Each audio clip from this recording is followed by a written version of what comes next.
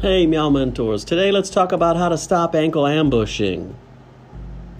When you walk through your home, do you ever feel like you're being watched?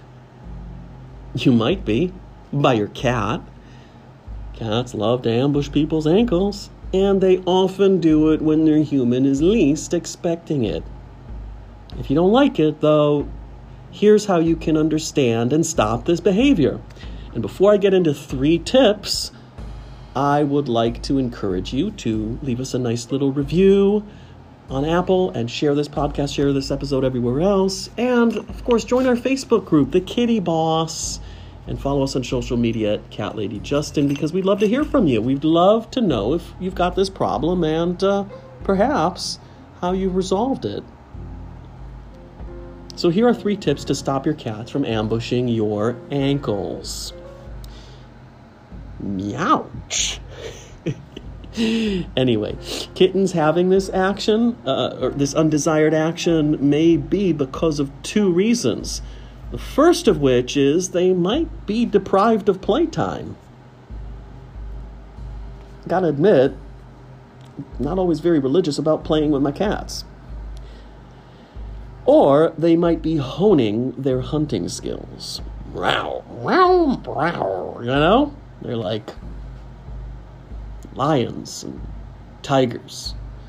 Anyway, here are tips to tame your little tiger. So the first one is give your pet the cold shoulder. Your reactions only lead to more triggers for your cat to ambush you. Now, luckily, with Emily and Charlotte, I don't have this problem. But when you pay attention to them, it just reinforces the behavior. They don't know the difference between yes and no, even if you're yelling at them. It just reinforces the behavior, or they just become scared of you if you punish them. So the thing is if you can resist, snob your pet. You snob. If you can be a snob and just not pay attention to them, that's good. I know it's easier said than done. Emily and Charlotte, even though they don't do the ankle thing, they know how to get my attention, and it's very difficult for me to ever ignore them. So do the best you can with this one, but just know that it's really the best way is just to persistently ignore them. 2, invest in interactive toys. Now, a 5 to 10 minute play session twice a day with your cat could help strengthen your bond and lessen the attacks. Now, I've said this on many episodes, as well as in discussions with cat behaviorist Dr. Rachel Geller. Playing with your cat is not optional. It's like walking a dog. You got to do it. And, 5 minutes twice a day is plenty. Okay, I admit, I don't always religiously follow this one, but I try to.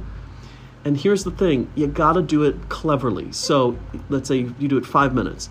So laser pointer is great to get their attention, but it's a very frustrating toy. They can't touch it. So what you should do is, okay, get their attention, and then they need something physical they can touch. They need something they can stalk, they can play, they can capture, they can kill. And of course you want to simulate them eating it by giving them a little treat at the end. So do that. It'll make you bond with your cat and might keep them busy. So that's the second one. And the third one, last but not least, because we quote unquote cat this, we love this. So anyway, is to trick your pouncing pet. By putting something else near him every morning, your pet will have other things to attack rather than your ankle. So if you have a little soft toy with maybe some catnip in it, like I've got these little fishy type things. They look like fish. They're plush toys. Sometimes spray it with catnip.